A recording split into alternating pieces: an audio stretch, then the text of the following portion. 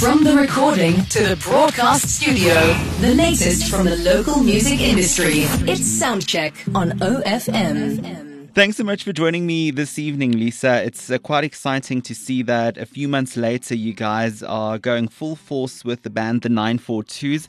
Let's go back to the beginning. How this band formed is quite an exciting journey. Tell us a bit about the My Kid Rock competition and how the four of you built and formed this band. Thank you so much for having me. During the rock competition, we had the trials. Obviously, first we had to sing the video, and later on, as the stages were refined, we had to go live with the band.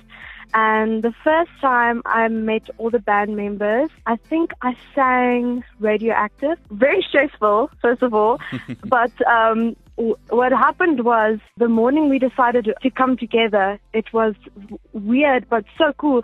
They were also professional, and we literally had like 2 goes and then we went live, and everybody was so prepared and we had so much fun. It was amazing. Let's quickly talk about your musical journey and when and where this passion for singing and music started. Started at a very young age. Actually, me and my grandma and my mother went to go see Phantom of the Opera, and when we came back, I was in the car and I was singing that song, think of me fondly, and my grandma and my mother almost turned around and they were like, what? This girl can like sing. I was 7 years old actually, and they sent me for classes, and ever since then I've just loved it. But my mom actually once told me that I could dance before I could walk, and I could sing before I could sing. So I would like pull myself up on the chairs, and when music started playing, I would just like, shake around. And when she used to bathe me, I was in the bath and she would sing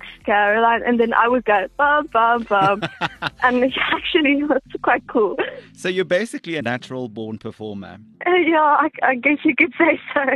The band, Ruan, Angelo and Dominic, you guys have been really dominating the music scene, and it's very cool to see that you all are still in your teens and you formed this band and released a very cool debut track. It's called We Are The Voice. What was it like creating that song with the 3 other guys? It was very exciting. When we first got the track and I heard it, I was through the roof.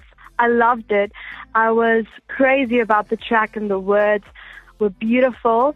The recording process was a bit weird because of COVID. So we each went in individually and recorded our parts. So I think if it weren't for COVID, it would have been a bit more like, the group and everybody doing it together. But still, even though we went individually, the experience was absolutely amazing.